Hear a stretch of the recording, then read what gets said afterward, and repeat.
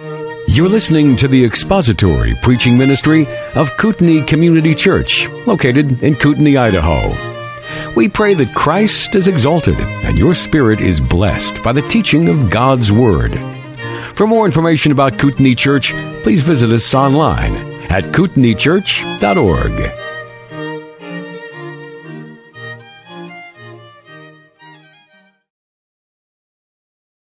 Be above reproach. And then we have specific qualifications under the umbrella.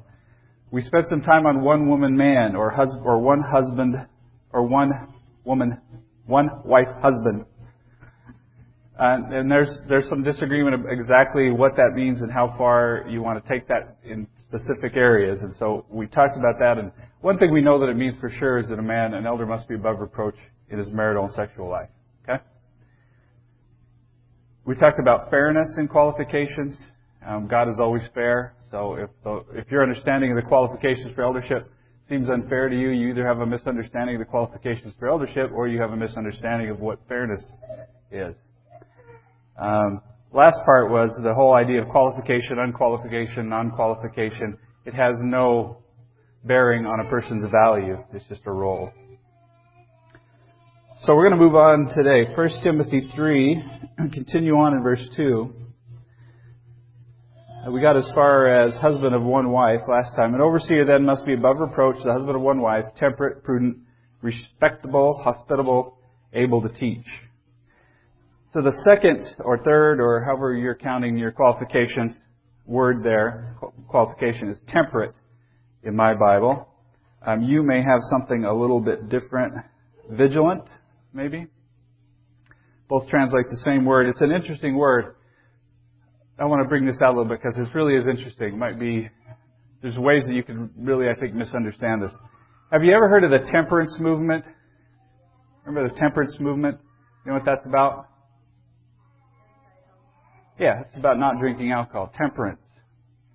Right? There's actually still around today the Women's Christian Temperance Union. That's still around today. They even have a website. This group started in, I think, the 1800s. They were actively involved in prohibition and those things.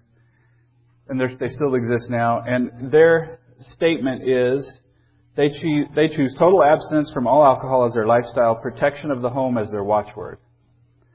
All right, so it's about complete, total abstinence from alcohol. So that's one meaning of the word temperate or temperance. But it's translated vigilant in the King James. So what's going on here? Let me tell you what the word literally means. It's really an interesting word. It literally means wineless. That's what the word means, wineless. The man must be wineless. Right? Huh? Yeah, they only drink whiskey and no. It literally means wineless, but it's clearly being used in a more figurative way here. How do I know that for sure? How do I know that an elder doesn't have to be a total abstainer from alcohol? No?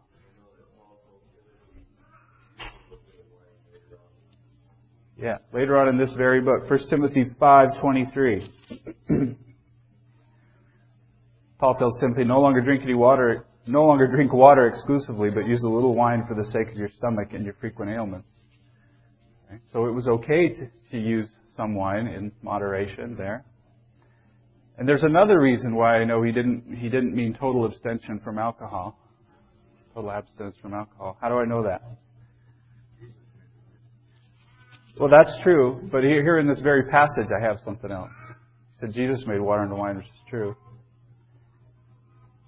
Look a little further into, verse 3. The first qualification in verse 3, 1 Timothy 3:3. Not addicted to wine. So, he wouldn't say wineless and not addicted to wine, right? That doesn't make sense. You don't have to say that twice. Wineless, if you literally mean wineless, would take care of not addicted to much wine, and you wouldn't tell Timothy to use a little wine. Okay? So we know that it doesn't mean total abstinence. So what does it mean, wineless? It's a word that was used to figuratively mean clear-headed, alert, the opposite of what someone gets when they've had some wine and they're addled a little bit from the wine. Okay? So an elder has to be that. He has to be clear-headed. He can't be inattentive or muddled, addled, unaware of what's going on. Okay? He's got to be alert, vigilant. Okay? I think that's a kind of a cool word. The next one is prudent. Self-controlled, maybe in your Bible. Sober, maybe in your Bible. All good words, and that's just what it means. Emphasizing solid, even, somebody who's calm, not emotional, subject to wild swings of despair and fear and anger and all of that. Someone who's kind of self-controlled, even-keeled. This next one's interesting to me. The word in my Bible is translated respectable. King James says of good behavior. This word is only used a couple times in your entire Bible. I want to show you where else it's used here. 1 Timothy 2:9. Back up of just a few verses. 1 Timothy 2:9. It seems completely unrelated. 1 Timothy 2:9 says, "Likewise, I want women to adorn themselves with proper clothing, modestly and discreetly, not with braided hair and gold or pearls or costly garments." There's a word there that is the same adjective that is translated respectable or of good behavior in 1 Timothy 3:2. Can you guess what that is? Which adjective in 1 Timothy 2:9 is the same? Same word? What? The modest part of it? That would be my guess too. Because that sounds like, right?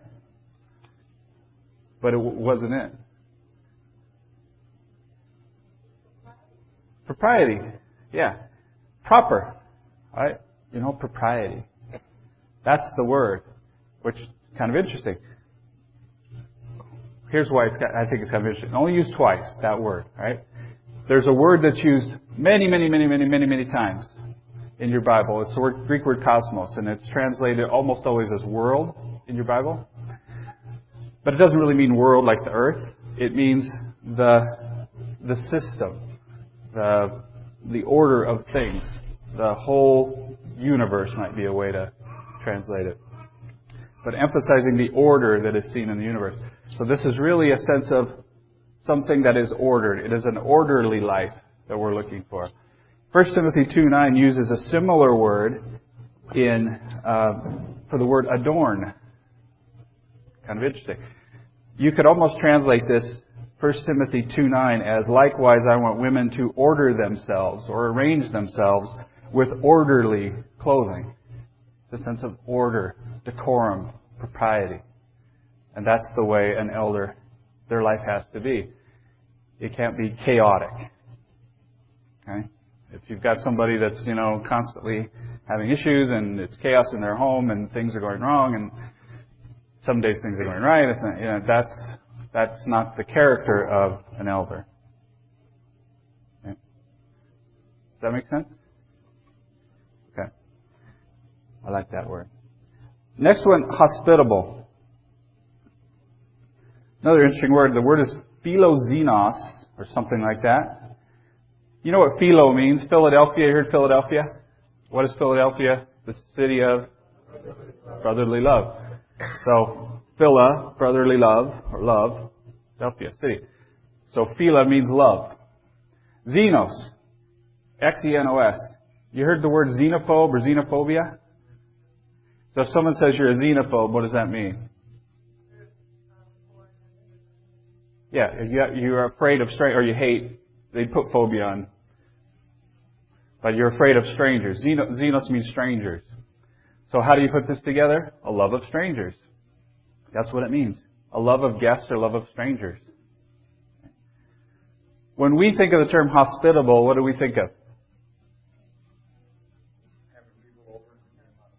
Having people in your home, right? And that is a type of hospitality. But there's other ways to love strangers, right? And I love people in the church because I am I'll confess to you, I'm terrible at this. I'm painfully shy. You may not know this, but it's true. I'm painfully shy. And when there's new people, my wife is not painfully shy. She has a love of strangers, and she goes, "Hey, how are you?" And she comes and tells me their entire story. You know, when they were born, how they met, where they came from, what color the carpet is, and she knows all of that. So that's great. We need people who have that, right? Women tend to be better at that than men. Not always, but there's some. Thomas is very good at this, if I can not embarrass Thomas, but you know, he's very good with new people. So it's good to have those kinds of people. But that's really what it means, love of strangers. It's when you see somebody you haven't met before, you want to go talk to them, you want to get to know them, you want to show love to them. That's what it means. Now, we take it to mean bringing people into our homes, and that's true. But if I bring my friends into my home, that's not really hospitality in this sense. Okay? It's strangers, not just, friends and family. Right? So that's what it's talking about. Now, historically, hospitality was really super important. This idea of actually bringing strangers into your home, super important. Why was that? In Bible times, why was hospitality so important? Yeah, where are they going to go? There weren't a list of open hotels that were affordable that you could go to and that were safe and decent. Any hotel type of place was more likely a den of iniquity and infested with whatever infestation they would have had. All right? So it was really important when someone came that you invited them into your home so they had a safe place to be. Okay. I wanted to read you just one. This is a quote from Strauch. You remember I showed you that book when I started? Remember that? This is a quote from him. He says, "In His mysterious ways, God works through the guest-host relationship to encourage and instruct His people. So we must never underestimate the power of hospitality in ministering to people's needs. Those who love hospitality love people and are concerned about them. If the local church's elders are inhospitable, the local church will also be inhospitable and indifferent for the needs of others." So, it's again an example. Okay, next is the one Dorothy asked about, and I wanted to spend a fair amount of time on. 1 Timothy 3:2. "Overseer must be above reproach, husband of one wife, temperate, prudent, respectable, hospitable, able to teach," in my Bible. In your King James Bible, apt to teach. So Dorothy's question was which one of those is more correct? Does that get at your question? That idea? And there's lots of ways to answer it. First of all, the word apt in the King James, during the time when King James English was actually spoken, that's just meant able. So really, there's no contradiction there. But when we say apt to teach, we mean something different, right?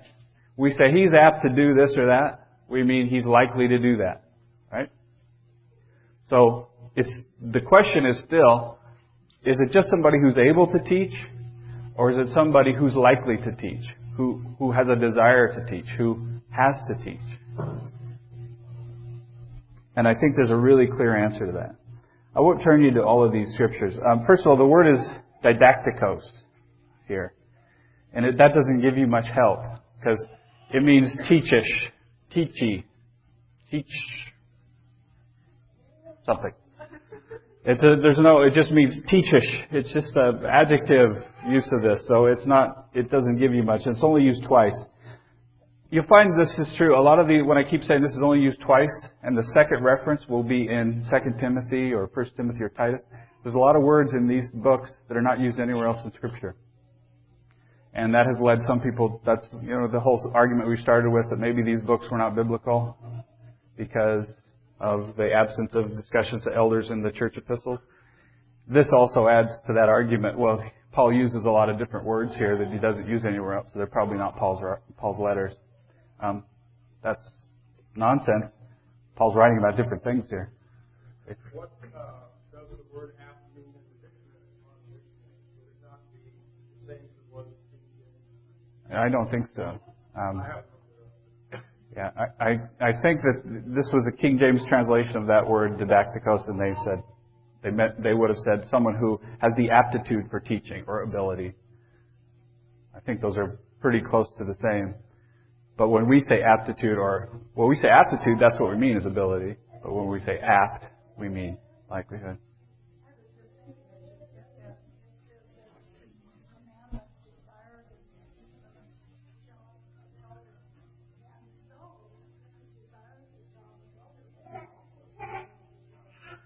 Right.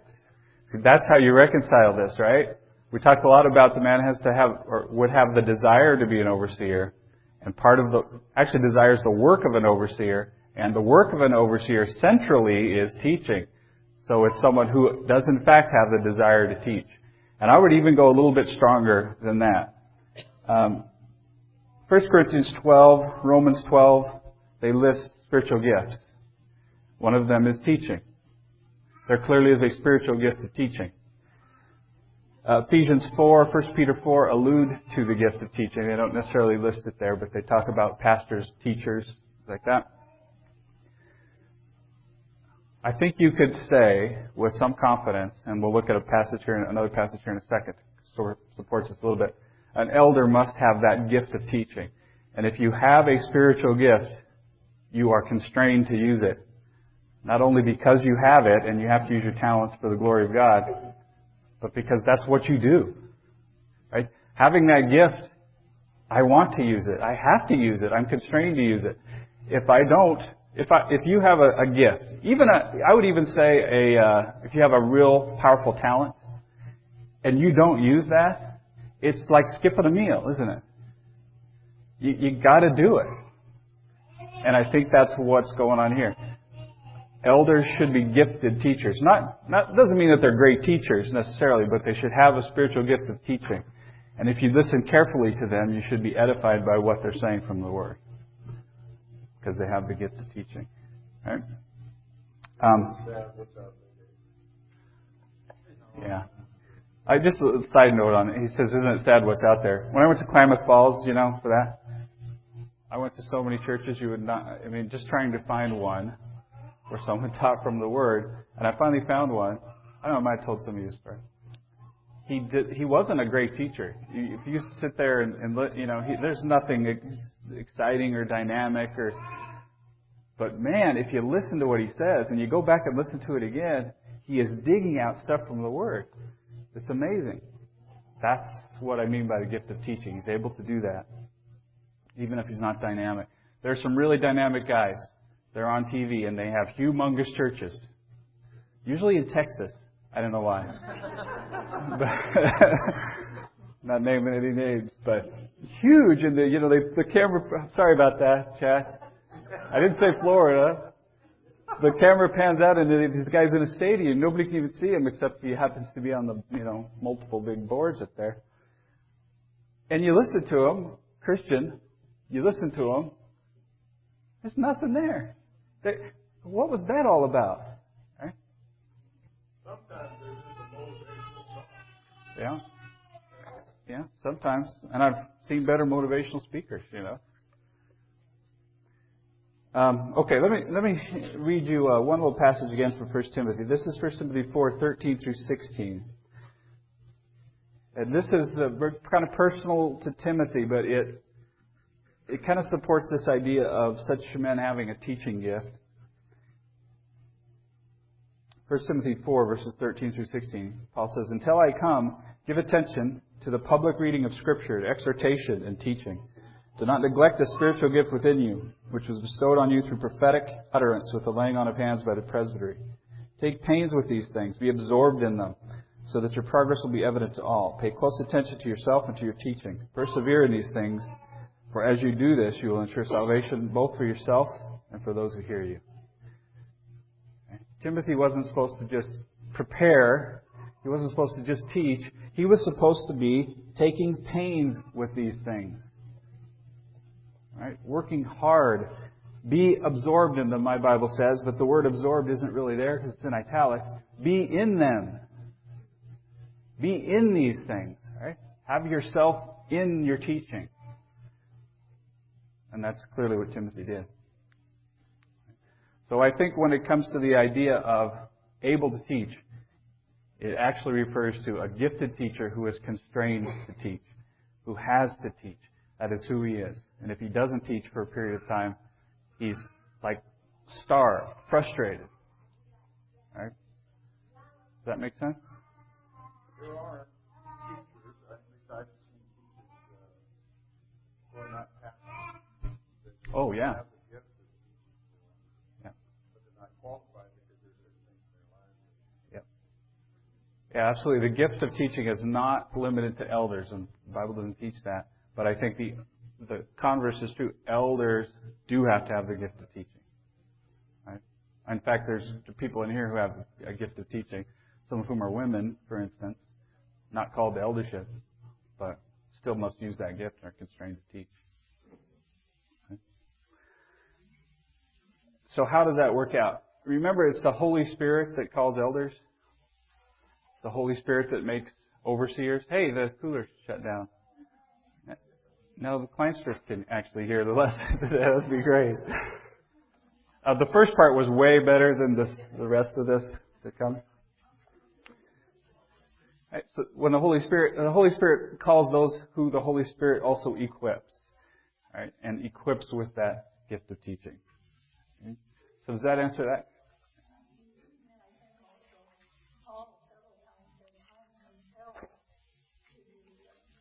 Yeah. Compelled, constrained. Okay. I can tell you, I don't usually teach this class, but I have to teach something. I love teaching the teenagers because they're just so amazing, and they get it, and they ask questions that are just amazing, and they change because of it.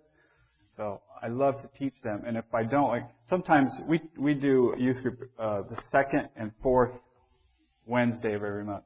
Sometimes there's a gap between the fourth and the second. So there's not just 1 week, there's 2 weeks. Sometimes it's 5-week month.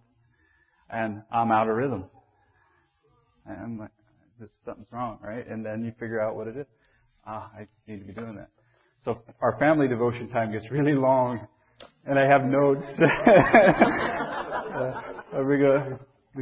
But the girls are very patient.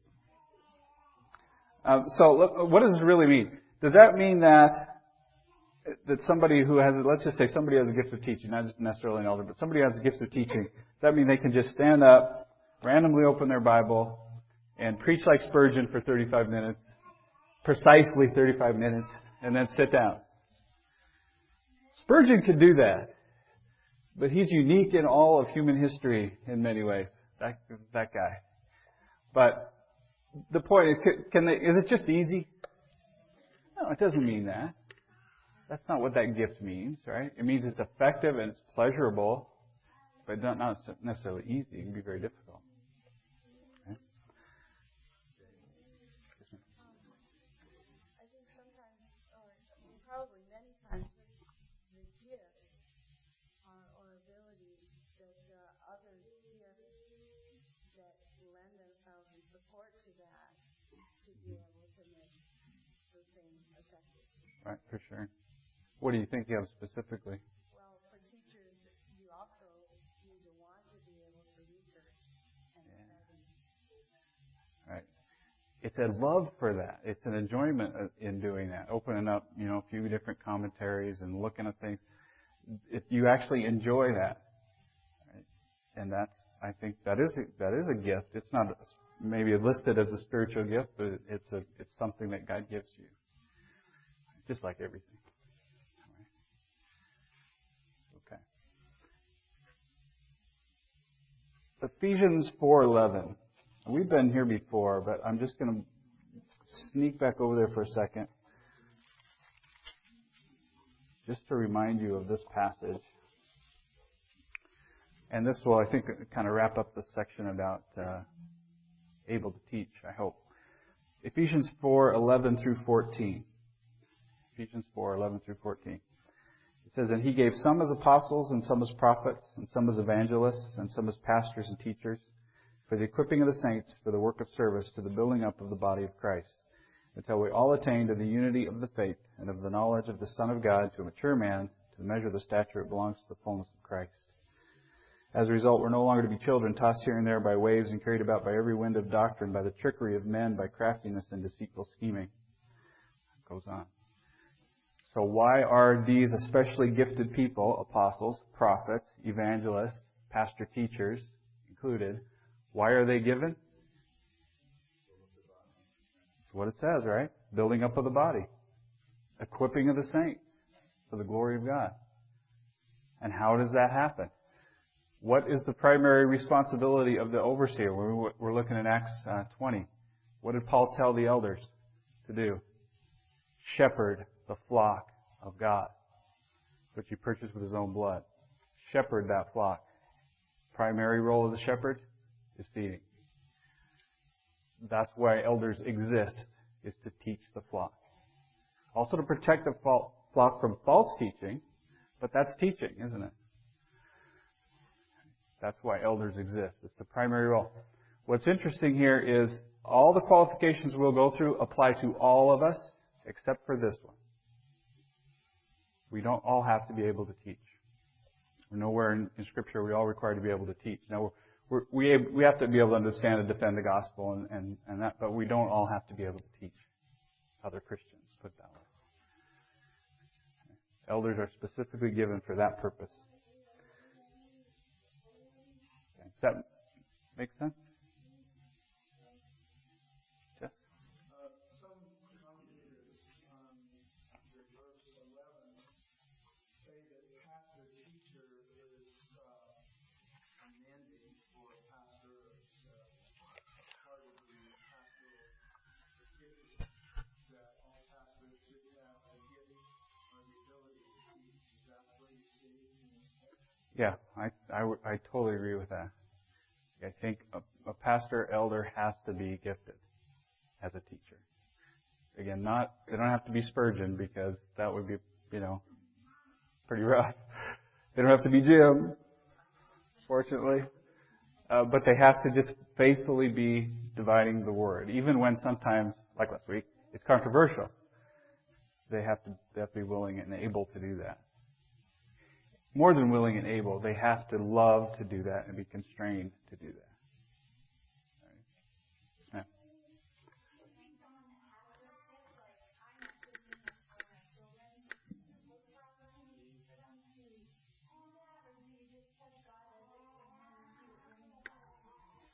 Yeah. You mean as teenagers?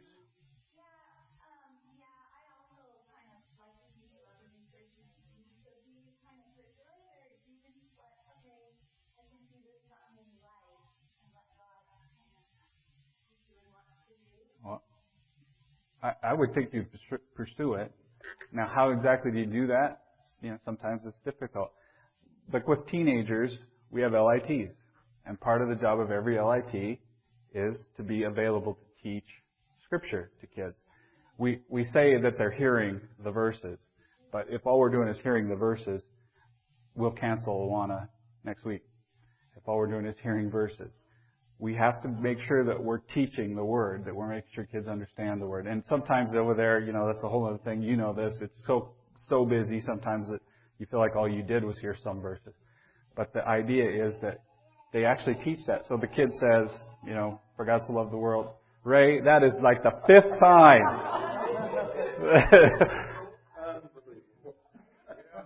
I don't think he knows how to turn it off.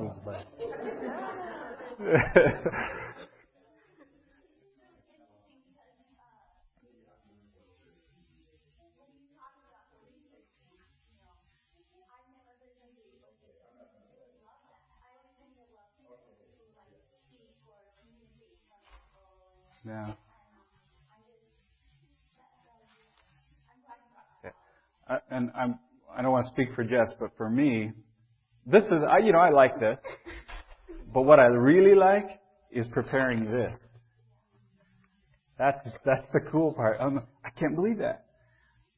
Oh, I gotta make sure I say that. And then, that's great, but I only have about 35, 40 minutes, whatever it is that I have, and so I gotta cut that out.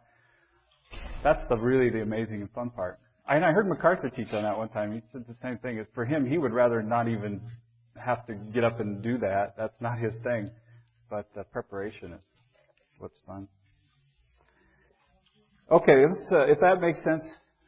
And you guys are sitting in the wrong spot, so that's kind of bothering me a little bit. So if you have a question, I may not see it. Yeah, no, it's not that. It's just like my eyes are not trained to. Oh, no, don't be quiet. Where was I? 1 Timothy 3. Go on to 3:3, another list, continuing list. The first one is not addicted to wine in the New American Standard, not given to wine in King James, not given to much wine in the NIV. What do you think that means?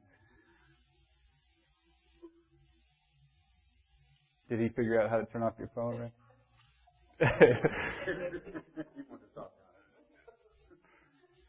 What? Under control? Right? In their consumption of alcohol, under control. That'd be a good way to put it. Moderation. Yeah.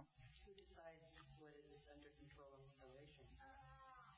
Because some people have different ideas about it. Yeah. It's a good question. In this case, who would decide that an elder is qualified is the other elders of the church, and then that would be kind of confirmed by the church if there's anything that someone had a reproach against them, and if somebody thought excessive alcohol use had risen to the level of reproach for this person, or disqualification, they would have to let the elders know. So ultimately, we need the elders. Yeah. Could it be that at this time in history, the drink that they used was actually a grape juice that wasn't fermented, but if it went into fermentation, it would get drunk, and that they need to be careful to stay away from that? And that's the idea about the ancient wine being more grape juice, less alcohol. The truth is it had alcohol in it. I mean, we try to do that because I'm going to say this not because of any, just so you're clear about me, I don't drink alcohol at all. So I'm really comfortable with that argument. But biblically, I can't say that really it means don't ever drink anything that has alcohol in it. Don't get drunk. Getting drunk is a sin. That's clear. But, yes. Yeah, it goes all the way back to before the New Testament church, or before Christ. In Proverbs, Solomon said, wine is a mocker and strong drink is a brawler. So both of those under influence, a person is influenced by. So it's more than grape juice, it was indeed alcohol. Yeah. Dennis said it's a way to purify water. The alcohol actually did make it healthier, and that's part of why Timothy was encouraged to drink some. And thank you for bringing this up, because I was going to ask the question too. So many schools of thought that it wasn't alcohol, it was just grape juice, and I think from what Scripture says, it was Yeah. you get drunk on it. Like, Yeah. I would say that would have been alcohol. Yeah. Some alcoholic drink. I've gotten sick on grape juice before, but I've never been inebriated on it. Yeah, you're right. I mean, there was alcohol in it.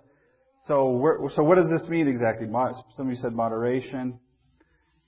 Remember the standard. This is a good chance for us to go back and remember the standard. Above reproach.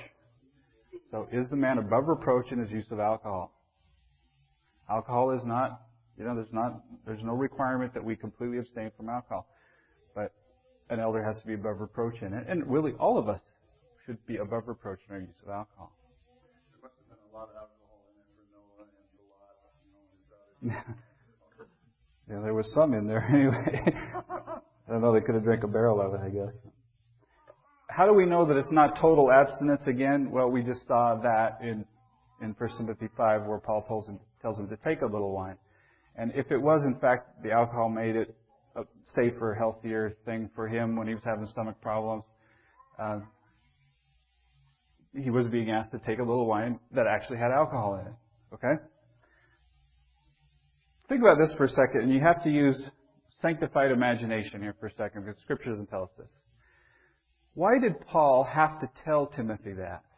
Do you think Timothy knew that? Wouldn't everybody have known that? Why would Paul have to tell Timothy that? Take a little alcohol. Take a little wine.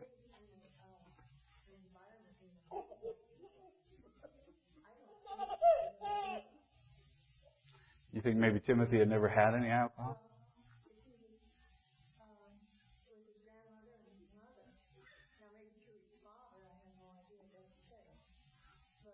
What are you trying to say here?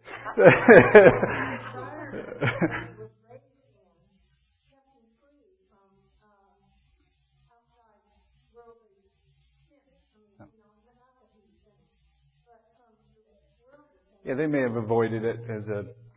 Yeah, it's possible, right? Remember what Timothy's doing here? Okay? He's going into a church, acting as a leader, a delegate of Paul, right? He may have thought, look, this thing, alcohol, is controversial even in these times. I'm just going to avoid it. I don't know that. This is again imagination. But it makes sense to me in that he would have said, look, I understand that some people are offended by wine and it can cause problems, and so I'm just going to avoid it altogether. And Paul may have said, look, you need to use a little bit of it.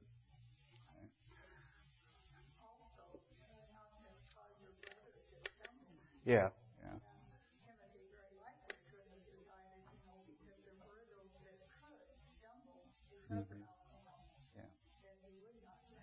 With compassion for his weaker brother. Now think about that motivation for a second. So I think that's a good one. If someone came to you and said, "Hey, we think you're acting as a deacon. You seem to be acting as a deacon. Would you be willing, or an elder? Would you be willing to serve in that function, be recognized in that way?"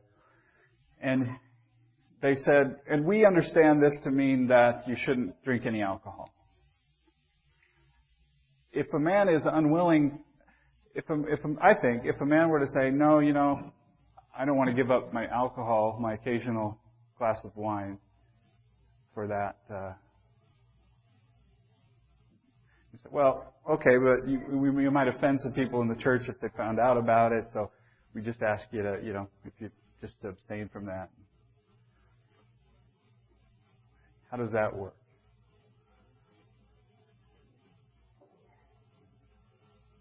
Carol? I think it's a Confusion of your priorities? I'll give you an example. Okay, this is a more extreme example. I came from a regular Baptist church. Anybody know regular Baptists?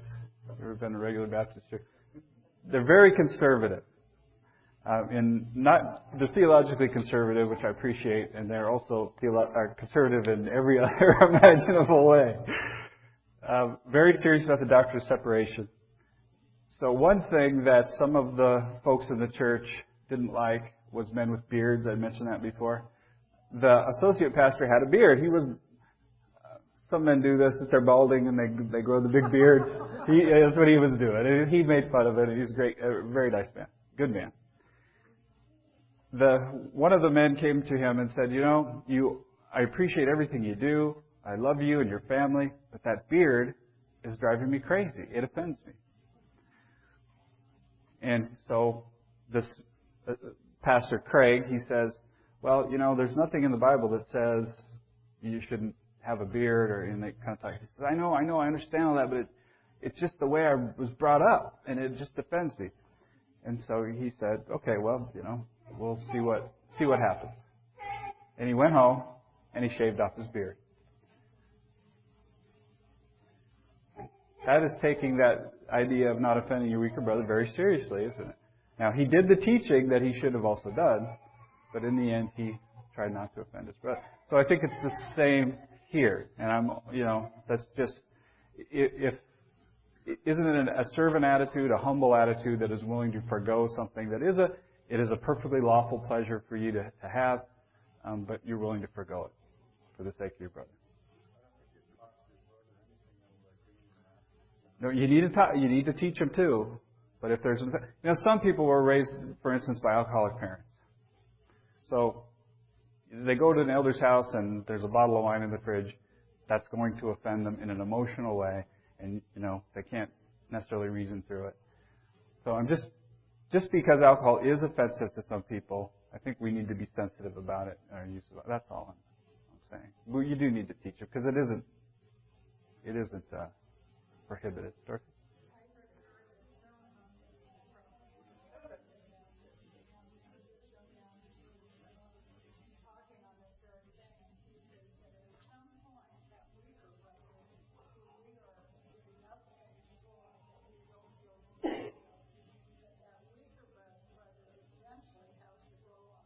Right. Right. There has to be teaching towards them. Yeah.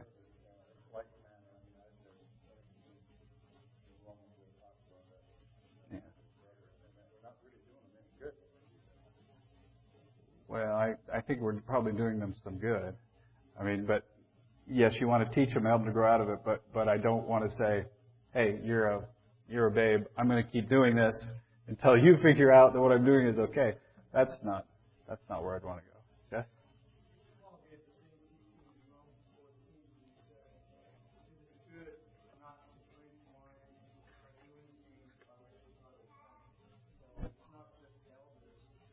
Right.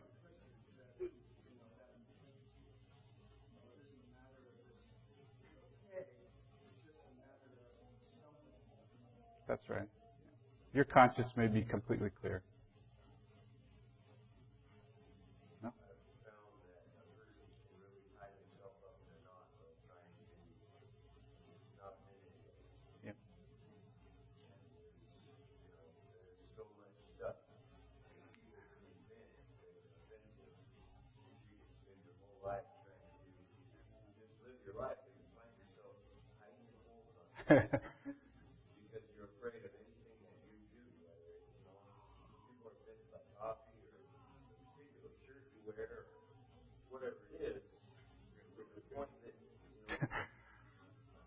Yep.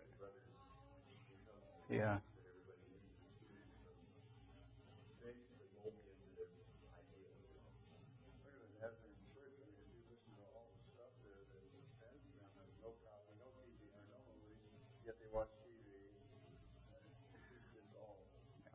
Yeah. There needs to be teaching there about Christian liberty. Right? I think the principle of not offending your brother is a biblical principle. I mean, it is. So that is something we're constrained to follow, no matter the cost of that. At the same time, trying to talk to people about it. You seem to be offended by my shirt. It's green. It's perfectly fine. There's nothing in the Bible about not wearing a green shirt. You need to. Can we look through the scripture where it says I have to wear a necktie? And yeah, that's fine, so long as it's done in a loving attitude. You have that responsibility. Yeah. Yes. I think the primary thing that the scripture, to me, is trying to reveal is to be careful because it is an addicting thing, alcohol. And so if you aren't careful, then it can create problems, which can look bad, make the Lord look bad. Yeah, it can lead to reproach again. Right. So again, we keep coming back to that. You've got to be above reproach in all these different areas. These are just specific areas under that umbrella of above reproach. Okay, Thomas? In the time that this was written, was there a phrase that meant grape juice? Oh, I don't know. I don't know the answer. As opposed to wine. I don't know. I mean, could there have been wine versus grape juice at the time? I doubt it, but I don't know that. Because, without refrigeration, grape juice very quickly turns into wine. So, Or sour grapes. yeah, or sour grapes. So I don't know. And, I don't want to make this, a lesson on alcohol, because I think the Scripture is fairly clear on that. Alcohol is a Christian liberty. It's got to be used carefully in moderation, and we don't want to offend people in our use of anything, whatever it is. Right? So that's fairly clear. For elders, that's more or less exactly what this means. There's a good old word, toper. Heard the word toper? Tippler is another one. You can't be those things. You can't be somebody who frequents bars, who is kind of close to alcohol. That's really what it means. It's kind of close to it. Addicted isn't really in there.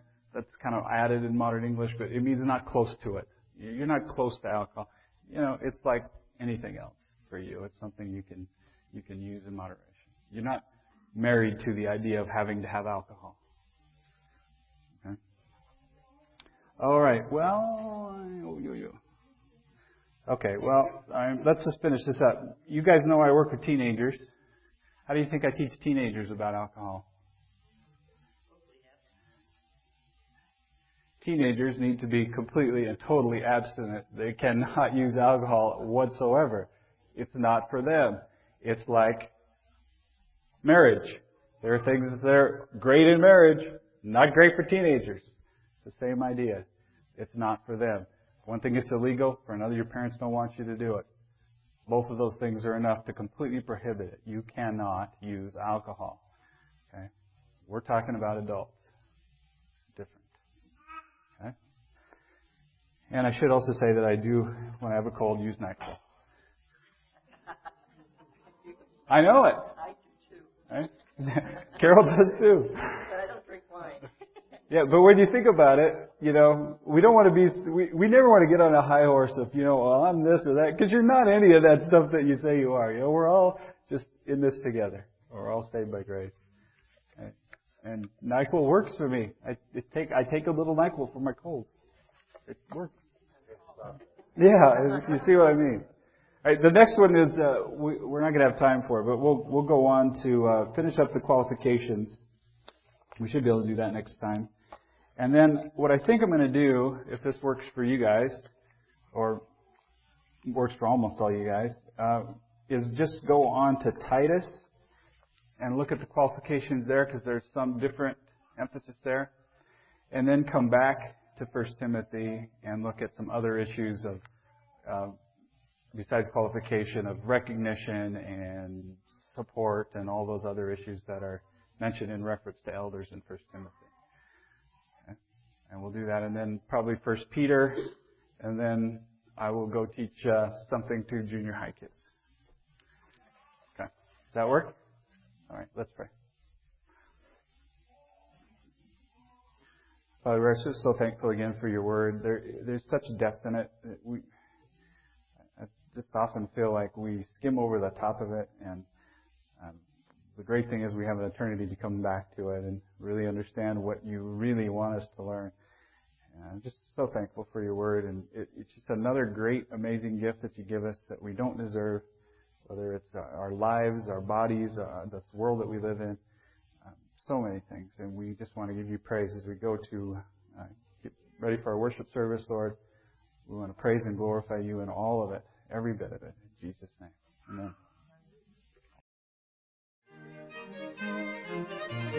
Thank you for listening to the latest podcast from Kootenai Church. If you'd like to learn more about Kootenai Church or to donate to our church ministry, you can do so online by visiting kootenaichurch.org. We hope you enjoyed this podcast and pray you'll join us again next time. Once again, thank you for listening.